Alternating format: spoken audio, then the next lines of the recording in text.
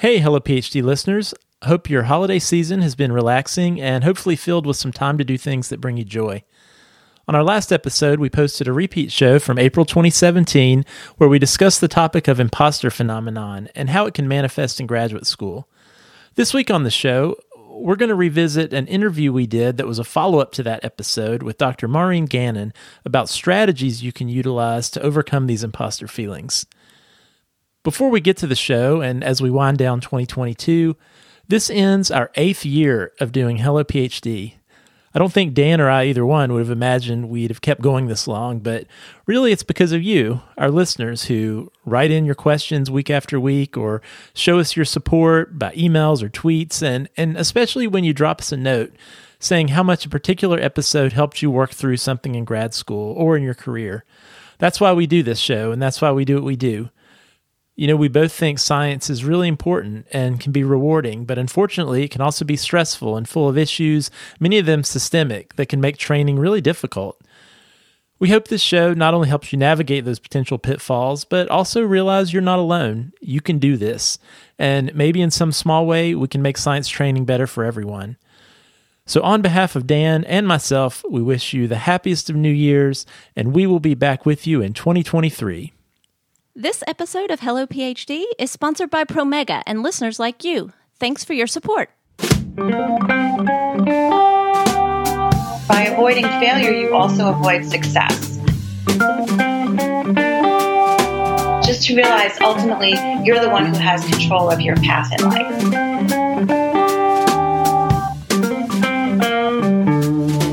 Welcome to Hello PhD, a podcast for scientists and the people who love them. This week, we talk with a successful academic who overcame imposter syndrome to achieve her career goals. She shares practical tips that can work for you. Stay with us.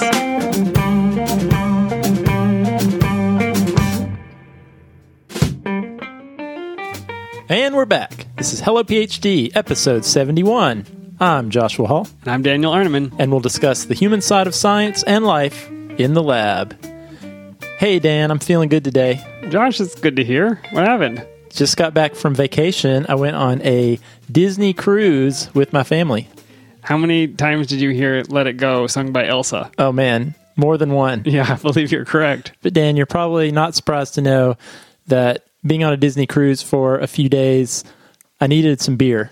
Yeah. Okay, so you found some beer on board? I did. I actually remember from a previous cruise I went on years ago that the cruise ship was kind of a beer desert. They had the Coors Light and the Miller Lite and the Bud Light and all that. So I wasn't, Wow. I did not have high expectations. So, you know, I'm like in the Caribbean and the sunshine and the sand. And so I felt like I wanted something lighter, you know, something like a Corona. A Corona, a Red Stripe, something. Yeah, something like that, but maybe less crappy. Okay, what did you find? Well, so what I found was No offense to Corona or Red Stripe. I drank several of these Kona Brewing Company Big Wave Golden Ales. Now, Kona says to me Hawaii. We've had a Kona beer on the show, haven't we? I don't know if we have, but I actually said on the cruise ship, Dan, because I'm always thinking about the podcast, of course, even when on vacation. So after drinking several of those, I was like, we should drink this beer on the podcast, but I didn't know how prevalent this beer was. I'd never noticed it before. But my wife came home from the grocery store with a 6-pack of Kona Big Wave Golden Ale. So not even the bottle shop, the actual just grocery store. Yeah, it's at the grocery store, so apparently pretty easy to find. So anyway, that's what we're drinking. It says Liquid Aloha on the bottle. Actually, this is the first time I've seen a bottle of it. Yeah, this is the Kona and the Aloha is leading me to believe Hawaii. Did you actually look up where it came from? Well, it says on the bottle Kona Brewing Company, Kona, Hawaii, but then it also says Portland, Oregon, Woodinville, Washington, Portsmouth, New Hampshire, Memphis, Tennessee. So presumably at least some of these beers are brewed in Hawaii. But hopefully not the one we're drinking, because that would be a long trip for a bottle of beer. Well, that's true. So what do you think, Dan? I think it is acceptably tropical, I guess. It's a lot lighter than obviously what I would drink by choice, but it's got a good flavor to it, and sometimes you get these lighter beers and they get a little skunky if they sit out a while, and this one doesn't have that. Yeah, and this is a 4.4% alcohol by volume, so this definitely is a lighter beer. But this really fit the bill for me, wanting something lighter, something in the vicinity of Corona, but without the skunk. I feel like I want a little citrus in there. I'm glad you said that, Dan. So what I actually did by my second one, asked the bartender if I could have a slice of lime in mine. Threw you overboard for your outlandish request. No, so for the rest of the cruise, you could find me with a big wave golden ale with a wedge of lime. Awesome.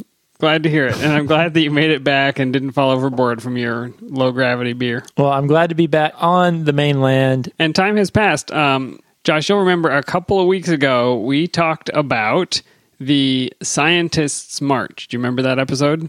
Yeah, Dan, that's coming up this Saturday. So we are recording this on Tuesday, the 18th of April, and the Science March is scheduled for Saturday, the 22nd, so this weekend. Yep, so go back. We talked about this in episode 66, Should Scientists March on Washington? You'll recall, Josh, we had mixed feelings about it, but it looks like it's going to happen, and we'll be anxious to report on the outcomes. Are you going to go? I will not be traveling to D.C. I'm running a race here in town that I'd signed up for months ago, but we're having a satellite march in Raleigh, North Carolina, which is right down the street. And I will be attending the Raleigh Science March and the Community Science Fair that follows. Okay, well, we will expect some on-the-ground reporting from you. Yeah, and it would be awesome, too, if any of our listeners are attending the big march in D.C. or a local satellite march. We'd love to hear about your experience, so definitely let us know if you want to report from your March experience. All right, Dan, I've got some news, science in the news this week. I'm ready. I teach a introductory biostats workshop for biomedical scientists, and one of the things I talk about is how, as human beings, we don't always do a good job of assessing risk probabilities. In fact, we are terrible at it. Yeah. As a rule. Common things that we're afraid of, things like spiders and sharks, and even flying in an airplane. Statistically speaking, it's very unlikely that those things are going to harm us. However, there are other things like cancer and heart disease that it turns out, did you realize if you look at the number of people who died in the United States in 2010, a fourth of all people died of heart disease and another fourth died of cancer. So really important human problems that face us these days. So Science in the News this week is about one of those topics. This is about heart disease and, even more importantly, our ability to predict heart disease before it occurs. Because it turns out if we know who is likely to have heart disease, there are preventative measures we can undertake that do a pretty good job of staving off really, really bad things like heart attacks. I think I can set the stage for how we would normally, you're talking about risk, right? So the way we would normally assess this type of risk, we would do a blood panel, we'd check your cholesterol level, we'd ask, do you have a family history of heart disease? We would ask about symptoms. Have you had, episodes of chest pain or something like that? We would find out how much you exercise, whether you've ever smoked, your body mass index. Am I missing anything? It's like you'd make the list, and then if you're high risk for all of these different factors, we'd say, there's some chance you can have a heart attack. Yeah, you're absolutely right, Dan. And so there actually are these established guidelines, an established algorithm set forth by the American College of Cardiology. And what these are used for is to do just that, to try to prevent the risk of cardiovascular disease. And this is important, obviously, because, again, we can save a lot of lives if we can figure out who is the most predisposed. But also, it's important to note, we want to be very careful because some of these interventions we might do, things like doing surgery and putting a stent in an artery, these are invasive procedures that have their own inherent risks. So we don't just want to go around doing preventative measures to everyone. Everybody doesn't get an open heart quadruple bypass. We want to avoid that. Just in case. So this study that just came out last week in PLOS One, one of my favorite journals. Of course. It examined the possibility of using machine learning to improve cardiovascular risk prediction. I'm intrigued. This is the hitchhiking robot applied to medicine? Sort of. Well, actually, it's more like, Dan, you've probably seen the news articles of these computer algorithms, these neural network computer algorithms that scientists have used to do interesting things like beat a chess wizard or win the game Go. Yeah, I've used some of them, obviously not to the extent that I could win the game Go, but the way it basically works is you have to have a lot of training data.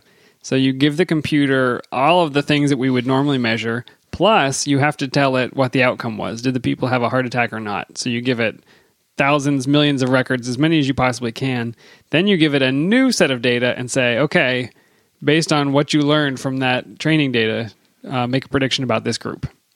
Yep, that's exactly right, Dan. And so that's what these scientists did from the UK. What they did was they looked at almost 300,000 clinical records, and they wanted to search for patterns and build their own internal guidelines. And so what they did, they used about 3/4 of the data to search for patterns, build their guidelines for what criteria from these data ended up leading to patients having some sort of heart disease or heart attack.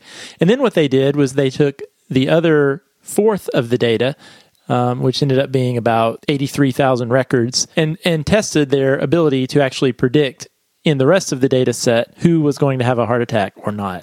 They could compare all of their machine learning algorithms to this standard ACC AHA guideline that was in use. So that was kind of their baseline. And so there actually is this statistic they use. It's called the AUC. And in the AUC, a score of 1.0 signifies 100% accuracy in predicting heart disease in their data set. When they used that guideline as a baseline, they found that guideline was successful in predicting about 73% of the cases. So the standard method was 73% accurate. Yeah, and I should mention in their data set, they were looking at individuals at a point in time when they had no heart disease up to that point. And then they looked at their ability to predict the first cardiovascular event over a 10-year period. So these standard AUC guidelines hit it 73% of the time. But what they found was these machine learning guidelines, all four that they looked at actually did better than the AUC guidelines. And in fact, one of them, the neural networks algorithm, correctly predicted 7.6% more events than the standard method. And then on top of that, importantly, it actually was wrong 1.6% fewer times than the standard algorithm. So an improvement, I wouldn't call it like knocked it out of the park. It didn't get 99%, but it's better than the people were doing and probably a lot less stress for a computer to run your numbers than for the doctor to have to make a guess. I mean, an individual person going through these guidelines may introduce variability by themselves. Having this algorithm is maybe more consistent and more accurate. Yeah, well, another way to put these data are in their test sample of about 83,000 records. What that would amount to, that improvement in prediction of heart disease, would amount to 355 additional patients whose lives could have been saved using this different algorithm. 355 out of 83,000. So if you're one of those 355, you are happy about this improvement. And I think one of the points here is this is the direction medicine is going. When we can get access to data like this, we can start to relieve doctors from having to, become fortune tellers. And I think that's really it's a big step forward. Yeah, and it's worth noting, too, in this data set, this would have also resulted in about 100 people who maybe would have had preventative measures that didn't necessarily need them, that wouldn't have gotten them with this other way of assessing their risk. One thing that I know about neural networks, and maybe they have addressed this in their particular study, I haven't read it, I'll admit. Neural networks don't tell you which factors are influencing the results. The whole joy and curse of a neural network is that it is making decisions internally, and it doesn't tell you how it's made the decisions. Normally, you and I would, if we're going to do a regression, we'd say, oh, this factor is influencing. So your body mass index has a positive correlation with your heart attack risk. And we can take that and say, well, we should probably reduce your body mass index. A neural network takes the jumble of data, adjusts some coefficients inside itself, and it spits out a prediction for an individual. And it might be accurate about that prediction, but it's not telling you which part of their history is causing that risk. Yeah, that is a criticism of using this for these purposes, because it's exactly what you said, Dan. So the scientists and the doctors, we can program in all the inputs, here are all the data points and metrics that we're going to examine, and then we can look at the output and see, well, how well did our program do? But what we can't do is understand how it got from point A to point B and make tweaks other than adding and taking away inputs and see how it impacts the output. Yep, that makes sense. So you're probing around the outsides of the causes, but you can't take what comes out of the neural network and say, oh, if you would just decrease your smoking rate by 14%, then your risk would go down. Yeah. So I think a fundamental question that studies like this make me think about, one thing that these machine learning algorithms do is they do eliminate human bias from the equation. And very important. I think as as human beings, we tend to elevate our own cognitive abilities quite a bit and imagine that nuance with which we can examine problems and think about things is a real strength. And I think in a lot of cases it probably is. But I think what studies like this might be teaching us is sometimes removing that bias in a way only a computer can do can actually have positive outcomes. Yeah, I saw this in the article about the Science March, but supposedly there's a poster that says, what do we want? Evidence-based policy. When do we want it? After peer review. You could replace, what do we want? Evidence-based medicine. When do we want it? After peer review. I think we're getting to the point where we don't have to just trust that the doctors are always right, because they can't be. All right, Dan. Thought that was cool and just wanted to share.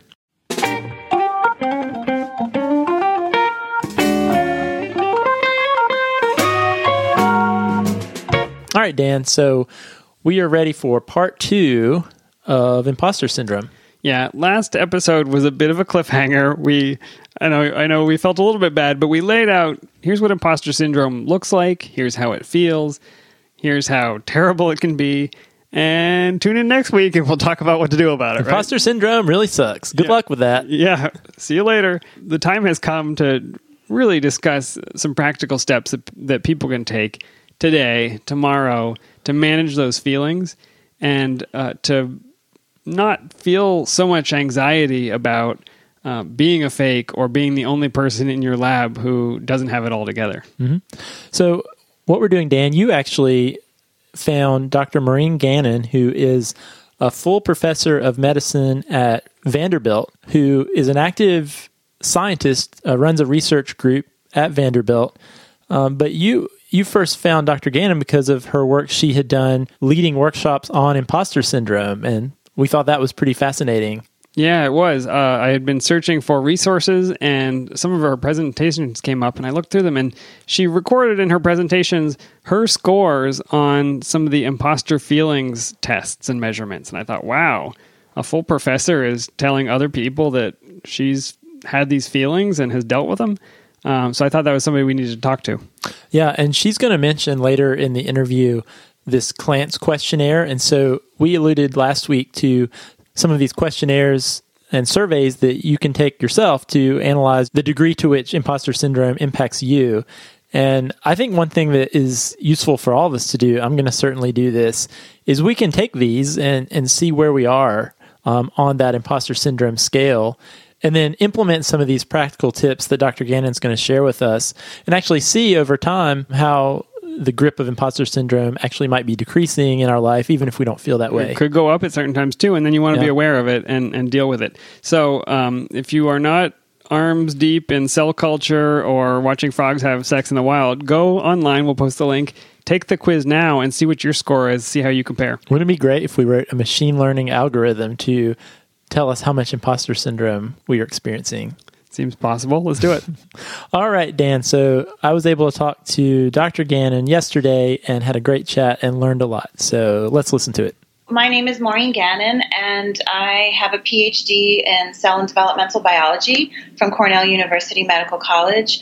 And I am a professor in the Department of Medicine at Vanderbilt University Medical Center in Nashville, Tennessee, with secondary appointments in molecular physiology and biophysics and cell and developmental biology. And I run a research lab that does really basic science, looking at the regulation of how insulin cells are produced during embryogenesis and trying to develop strategies to increase the number of insulin-producing cells in people who have diabetes. So it's a very basic science diabetes research lab.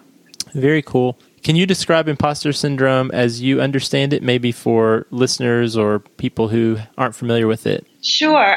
So it's either called imposter syndrome or sometimes called imposter phenomenon. It's the same thing. And the term was first coined by Dr. Pauline Clance and her colleague Susan Imes in 1978. And it's important for people to realize that it's not a psychiatric disorder, but it's really a reaction that people have to particular situations. And those can vary in frequency and intensity, where you might have these feelings at different times depending on the circumstance that you're in. And so the feelings associated with imposter syndrome are usually found in people who have pretty healthy self-esteem and present themselves to their colleagues as very confident, capable people, but really they believe themselves to be less intelligent or capable than others perceive them to be. So they attribute much of their career success or gaining positions of responsibility to luck or to being in the right place at the right time, or in particular, a lot of people who have these feelings think that they're just filling a quota, they needed another woman on the committee, or they needed another person of this particular status on this committee. And so they attribute it to other outside influences rather than to their own capabilities and talents.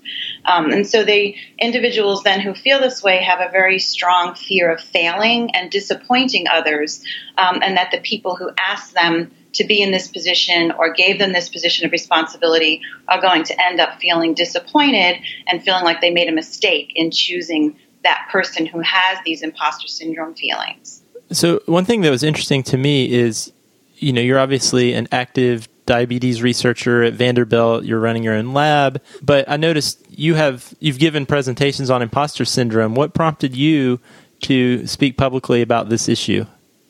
Yeah, so I had these feelings for many, many years, but I didn't know what they were called, and I thought I was the only one who had these feelings.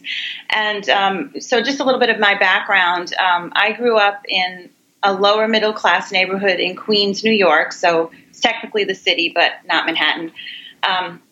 My dad never went to college. My mom was an elementary school teacher.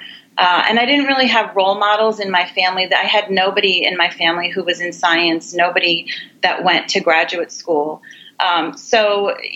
We also had some financial difficulties growing up. We were on food stamps for a while. And so imposter syndrome tends to affect people who tend to come from lower socioeconomic backgrounds, although not always. But the big distinguishing factor of people who have these feelings is that they're in an environment very different from their family of origin, and they're pursuing careers that are very different from their family of origin. And so I had all of that typical background to have these sorts of feelings. And as I was moving up the ladder in my career, the feelings started to get worse and worse that I really didn't belong here because I didn't have the background to be suited to be in this career. And so I went to a workshop at the AAMC Mid-Career Women's Leadership Program in December 2011, and they had a whole workshop on the imposter syndrome. So I was finally able to put a name to the feelings that I have, and they gave us some strategies to try and cope with that and to try and help others that we know who have these feelings to overcome those feelings. And so I felt, since Vanderbilt had given me this great opportunity to attend this workshop, that when I came back, I felt it was, really an obligation on my part to share what I had learned. So I've given this presentation to lots of different groups here at Vanderbilt, undergrads, students, faculty, postdocs. What has the reception been at Vanderbilt from these different groups as you've offered these workshops and these sessions on imposter syndrome? So actually the undergrads and the graduate students and the postdocs, I wasn't really nervous giving it to them. I didn't feel as vulnerable, and the reaction was really great. Lots of people came up to me afterwards and said they came from similar backgrounds, and they felt, finally they could connect with somebody who had the same feelings, and they too had thought that they were the only person having these feelings. So it was nice to see somebody who they could look up to kind of as a role model, and somebody who was in the career that they were aspiring to, who'd, had these feelings and learned how to deal with them. I was most nervous giving it to the faculty because these were my peers, and I was making myself vulnerable, telling them about my background, telling them about my insecurities, and that was really hard. But actually, afterwards, people came up to me and said how much they really appreciated it. And so I've actually given the talk multiple times to faculty, and even to our MD, PhD students. And, to me, those are the cream of the crop, outstanding students that we have here. And I thought, well, surely they're the most confident people on the planet. But even they really wanted somebody to come and talk to them about this, because some of them have these feelings too, or know people who do. So I've given the presentation to them as well. No, that's really great. And I actually wonder how prevalent imposter syndrome is among the faculty ranks, because I think what you said is true. It's so important for trainees to hear from the people above them, the people in the positions they're aspiring to hear that they are actually dealing with some of these same and have dealt with some of these same issues. But I'm always curious to what degree imposter syndrome does affect the faculty. Yeah, so I don't do research in this area, so I can't really give you any statistics.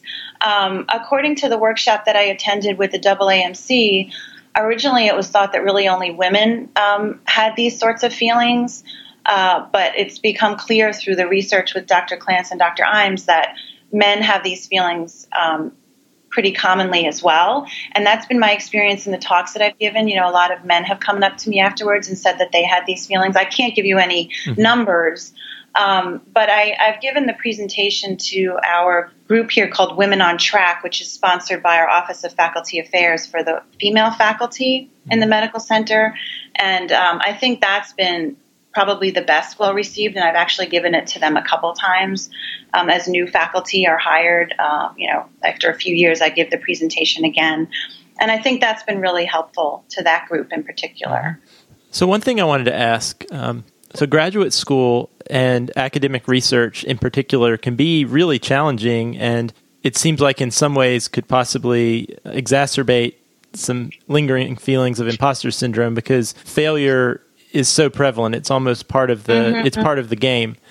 Do you think that imposter syndrome might be more prevalent in graduate school and academia than it might be in other sectors? So, I can't speak to that. I don't have numbers on that, but I can tell you that given the fact that people who have these feelings usually come from a family of origin that might be lower socioeconomic or have more typical traditional roles for males and females in terms of the types of careers that their relatives have pursued, I think it's probably very prevalent in anyone pursuing higher education.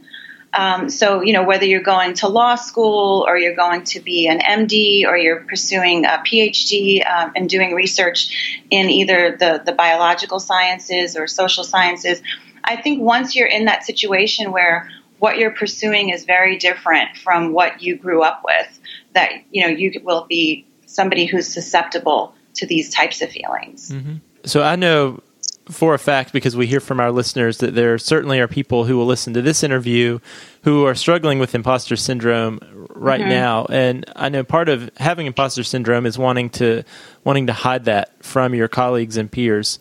Right. What do you think are some of the consequences of letting imposter syndrome run its course and remain hidden?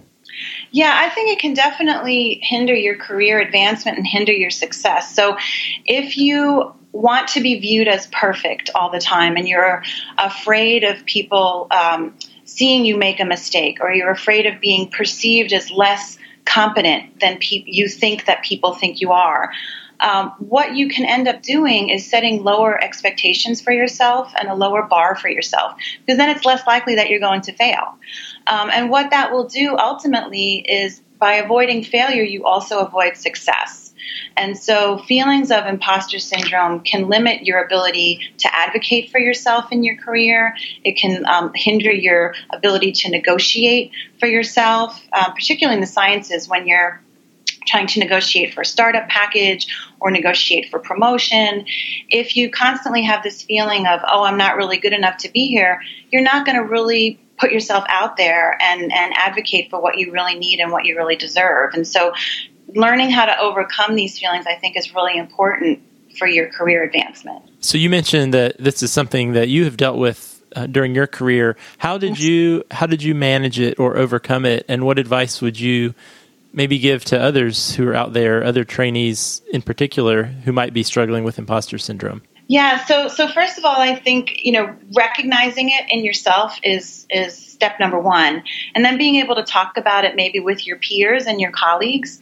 And I think, we have a tendency to, when people give a seminar or they present their work, we say, oh, great job, that was a great talk. And then if critiques become things that we don't trust, if they're things that we just say without any depth to the critique, then people don't really trust the feedback. And so I think getting honest feedback and honest critiques from your peers when you do a good job and when you don't do a good job, and being able to share those feelings with each other. So you give critiques to your peers and vice versa. and that those critiques are true and honest, then you can start to really believe when people do give you a compliment that it's not just offhand and a reaction, but that it really means something. And you can start to internalize those compliments rather than feeling like, oh, they're just saying that, they don't mean it, or they gave me this opportunity because they needed another woman on the committee or for whatever reason. So I think getting honest feedback and talking with your colleagues is really important, number one. Number two, there's a saying called fake it till you make it. So imagining yourself, getting up there and giving your presentation or whatever responsibility it is that you have coming up in your life, imagining in your head using this technique called creative visualization, which I've been using for many years now, and imagining, you doing a good job and being competent and getting good feedback. And just the more you act out those positive roles and positive feelings, the more you start to believe them and internalize them. I think that helps a lot. So visualizing in your mind the successful, confident person you want to be, and imagining how a project or a presentation will go in your mind helps you to then successfully complete that project and realize that goal. I think that's really good advice. So if your listeners can go ahead and use that questionnaire, the Clance questionnaire, and score themselves and see how intense and frequent their feelings of imposter syndrome are. And when they get their score at the end of filling out the questionnaire, I want them to realize that, whatever that number is, that's not a fixed thing. So when I first took the questionnaire in 2011 at the AAMC workshop, I scored an 80, which is pretty bad. I mean, I had pretty frequent and intense feelings about this imposter syndrome. And as I started giving talks and doing more of the exercises that were suggested, I took the test again a year later, and it was down to 70. And then I just took it again last year, and now I'm in the 40s. So definitely sometimes still have these feelings, but they're a lot less frequent. They're a lot less intense. And doing these exercises that I've suggested and reading the creative visualization and acting out on those has been really helpful. So are there any resources that you would recommend for people who want to learn more about imposter syndrome? Yeah, so Dr. Clance has a book that she published in 1985 called The Imposter Phenomenon, When Success Makes You Feel Like a Fake. So that's one book. There's another book that was recommended to us when I attended that AAMC workshop. It's called The Secret Thoughts of Successful Women, and it's by Valerie Young. And granted, this book is only about women who have these feelings, but they're very successful women like Meryl Streep and other people who have suffered from these feelings and how they've overcome it. So that's kind of an empowering book. And then in terms of the Fake It Till You Make It, the book Creative Visualization by Shakti Gawain, Gawain. That's a book that I read and have reread and still practice those creative visualization concepts in my own life. So I'd recommend that as well. Yeah, those are great resources, and we'll make sure we post all of those in our show notes. Is there anything else you would want to say to our listening audience, to grad students and postdocs who might be listening to this interview? Yeah, I think it's important that they realize that they aren't alone, that a lot of people have these feelings, and people that you might think on the outside appear very confident and to have it all together, probably at some point, maybe not as frequently as others, have had these feelings. And so, this is very common, so not to feel alone. But also, really, it doesn't matter. As a woman in academic medicine, there's not very many of me, and so I get asked to do a lot of things. Maybe some of the things I got asked to do was because they needed another woman. But in the end, how you got there doesn't really matter. You're there. And so once you're there, just give it your best and make the most of every opportunity that you're given, because you're the only one who has control over the outcomes of those opportunities. So make the most of those, and just to realize ultimately you're the one who has control of your path in life. That's fantastic. Dr. Gannon, thank you so much for taking time to talk to me today. You're very welcome. All right, Dan, that was my conversation with Dr. Gannon. Thank you so much, Dr. Gannon. That is, I think it's really refreshing. It's very inspiring to have somebody speak candidly about this.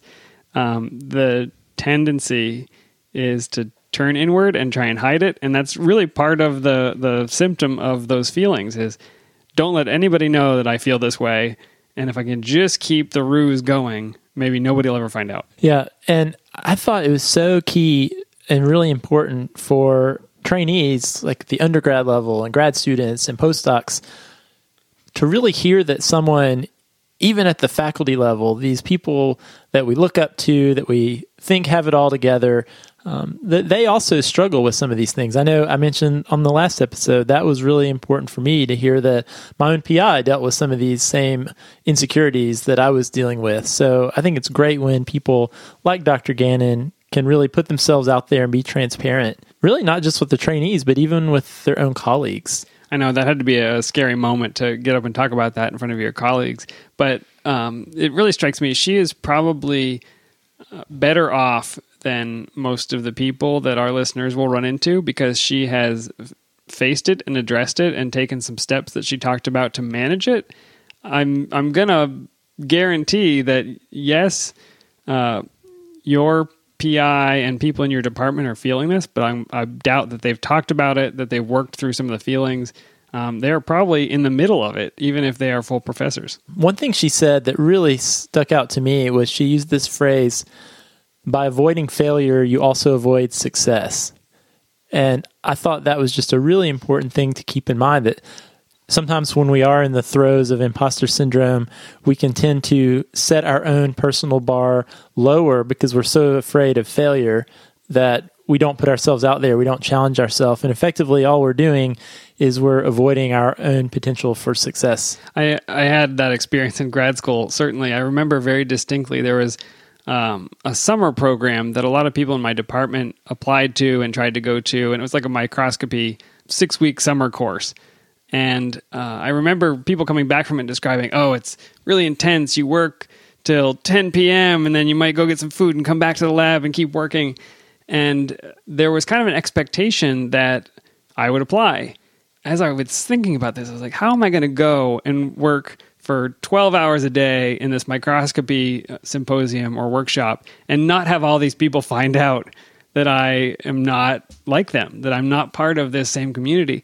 And, you know, it just twisted my stomach up thinking about how I would react to that and how hard it would be, and how was I going to tell my PI that I didn't want to apply to this thing and I couldn't, and those feelings were so awful.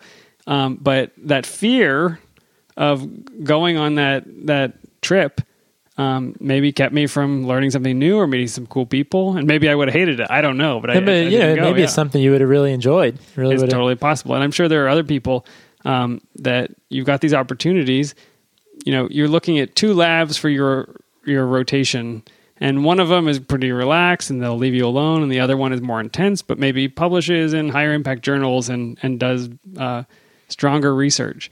You might shy away from the more intense, stronger research lab because you don't want to be found out. Yeah, absolutely. I thought she gave some great tips, great practical things that people could do if you're struggling with imposter syndrome.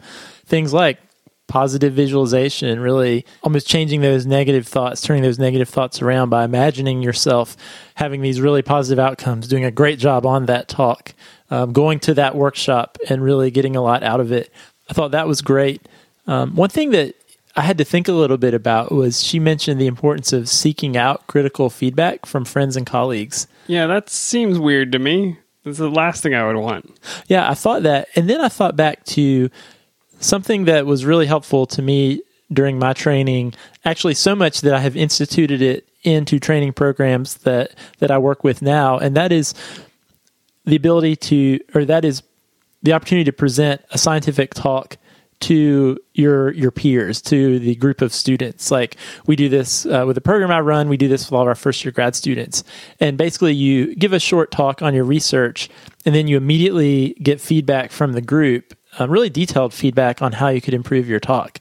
And on one hand, that sounds a little scary that you're going to get your talk torn down, but it's by your friends and your peers, and it happens to everybody. So I remember thinking, wow, that was really useful to have that feedback in a safe environment before you get out there in the wild, I guess, giving talks. Nobody throws tomatoes or makes fun of you they don't heckle. I don't bring any produce. Slide number 2 is ugly. Yeah, something. Comic Sans. No, don't do Well, it. if you put Comic Sans, you deserve to be heckled. But then the other thing I thought was cool was her mentioning, really charting your progress in your own journey to overcome imposter syndrome. Just collecting data on yourself, taking the questionnaire, seeing what your baseline is, and maybe you'll do that and you'll realize, you know what, I'm not dealing with this right now, and that's great. But if you do get a high score, don't let it get you down, but realize there are resources out there to help you. You got a high score! Hooray! You're the winner! Yeah. No, that's right. And it's almost like her approach is the scientist's approach, but she's studying herself. And I think this is one of the tenets of cognitive behavioral therapy. It's, you say, yeah, I do feel this way, but the way that I'm feeling is not the entirety of my reality, and it's not helpful for me, and I don't want to feel this way. So you notice it. You notice that when I'm applying for this summer research program, I'm feeling my stomach twist up. That's weird. That must mean I have all of these anxieties about being found out as an imposter. And then, you choose to see things a different way. And this is what you talked about, the creative visualization. And then you take the steps. You do the next thing that you would do as the person you're trying to be. Mm-hmm. So she says, fake it till you make it. But I think it's just looking at yourself from the outside. It's charting your progress. It's saying, this is not who I am. This is something that I feel, and I can do something about it. Yeah, and it's almost changing your narrative. And don't try to do it alone. I think that's another important thing, is that you need people around you who are also going through this. Yeah, I almost see it as, let's say you are struggling with, the only reason I was chosen for this was they needed someone from my specific people group, or, it's just because I'm in so-and-so's lab that this person wants me for a postdoc. You can change that narrative to, you know what, right now I'm feeling, I'm struggling with feelings of imposter syndrome. Call it out for what it is versus coming up with these false narratives that really just bring you down. Yeah, it doesn't mean it's true. So hopefully that was helpful. If you have faced these imposter feelings, if you've faced imposter syndrome, and let's say you've come through it, you found some techniques to manage it, you found some good resources, please share them with us, and we'll tweet them, we'll add them to the show notes so that other people can find out, because everything helps. Anybody who's come up with a technique to deal with this is going to be helpful. If you have faced this and you have not gotten through it, again, I think connecting with other people around you, your peers in your lab, talking about it helps. But you can also write to us, tweet to us. We would love to kind of walk with you through it, just in terms of giving you the resources you need and maybe telling your story, because I think that opens it up and makes it available for everybody else to learn from and to feel better about it. Absolutely. And Dr. Gannon mentioned some resources, some books that she found helpful. So we will certainly put a link to those in the show notes, as well as a link to the Clance questionnaire. All right, Dan, what do you have for us for the etymology puzzle? The clue last week. Sometimes it takes more than friction to rub cells from a culture dish. It may also take this. You did some cell culture, didn't you, Josh? Oh, yeah, I did plenty of cell culture. I wish there were more podcasts back when I was in grad school, because I would certainly have listened to them. It was NPR 24 hours a day. Yeah, I was actually talking to a grad student today who studies frog sex, by the way, and she was talking about how she listened to our podcast while scooping up tadpoles from a tank. Yeah. So it made me think, I wonder all the different things that people do while they listen to our podcast. It's probably interesting. It probably is. So take yourself back in time. You've got the cells in the dish. You can't get them out of there. You don't want to scrape them out because it'll kill them. What do you do? I would put some trypsin on them. And trypsin is the correct answer. It is an enzyme, I think one of the first enzymes ever described, and it comes from the Greek trypsis, rubbing or friction. Supposedly, the way that we got this word trypsin to describe this enzyme is because it is produced in the pancreas, and supposedly the people who isolated it back in the 1860s rubbed the pancreas with glycerin, and somehow trypsin came out. So they did experiments proving that it was they could take these pancreatic extracts and put them on proteins, and it would not digest them. But then over time, it would be activated, and then it would be inactivated. And so it's the first description of how enzymes actually work. And I came to it because last week's clue was pancreas, and this week it's the enzyme that comes from the pancreas. Etymological crossover. I love it when a plan comes together. I do too. And the etymology puzzle is on hiatus because I just haven't written one this week. That's fair, Dan. That is totally Take a okay. But what's not on break is us looking for topics for future shows. So if you've got something you want to talk about or feedback on a past show, we would love to hear it. You can email us podcast@hellophd.com, or you can send us a tweet or reach out through our Facebook page. And you know what, Dan? I actually would love to know what people really do while listening to our podcast, especially if you listen while you're in the lab or doing your research type things. So if you've got something cool that you do while you listen to the show, tweet at us this week. We'd love to hear about it at HelloPhD. Shout out to everybody in the mouse room. What? If you're using Trypsin right now while listening to this, definitely let us know. Uncanny. And please stay in touch on Twitter and Facebook. Let us know how the Science March goes if you happen to attend.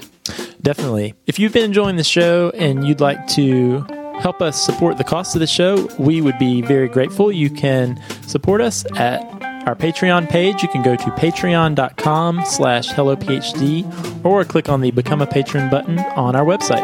All right, Josh. Well, thank you for sharing your tropical beer from your recent vacation. I don't know when I'll go on vacation again, but this is at least a good proxy. This is the closest you're going to get. Closest I'm going to get, yeah. Next time I'll bring a lime wedge. All right, Dan. We'll see you next time. See you next time.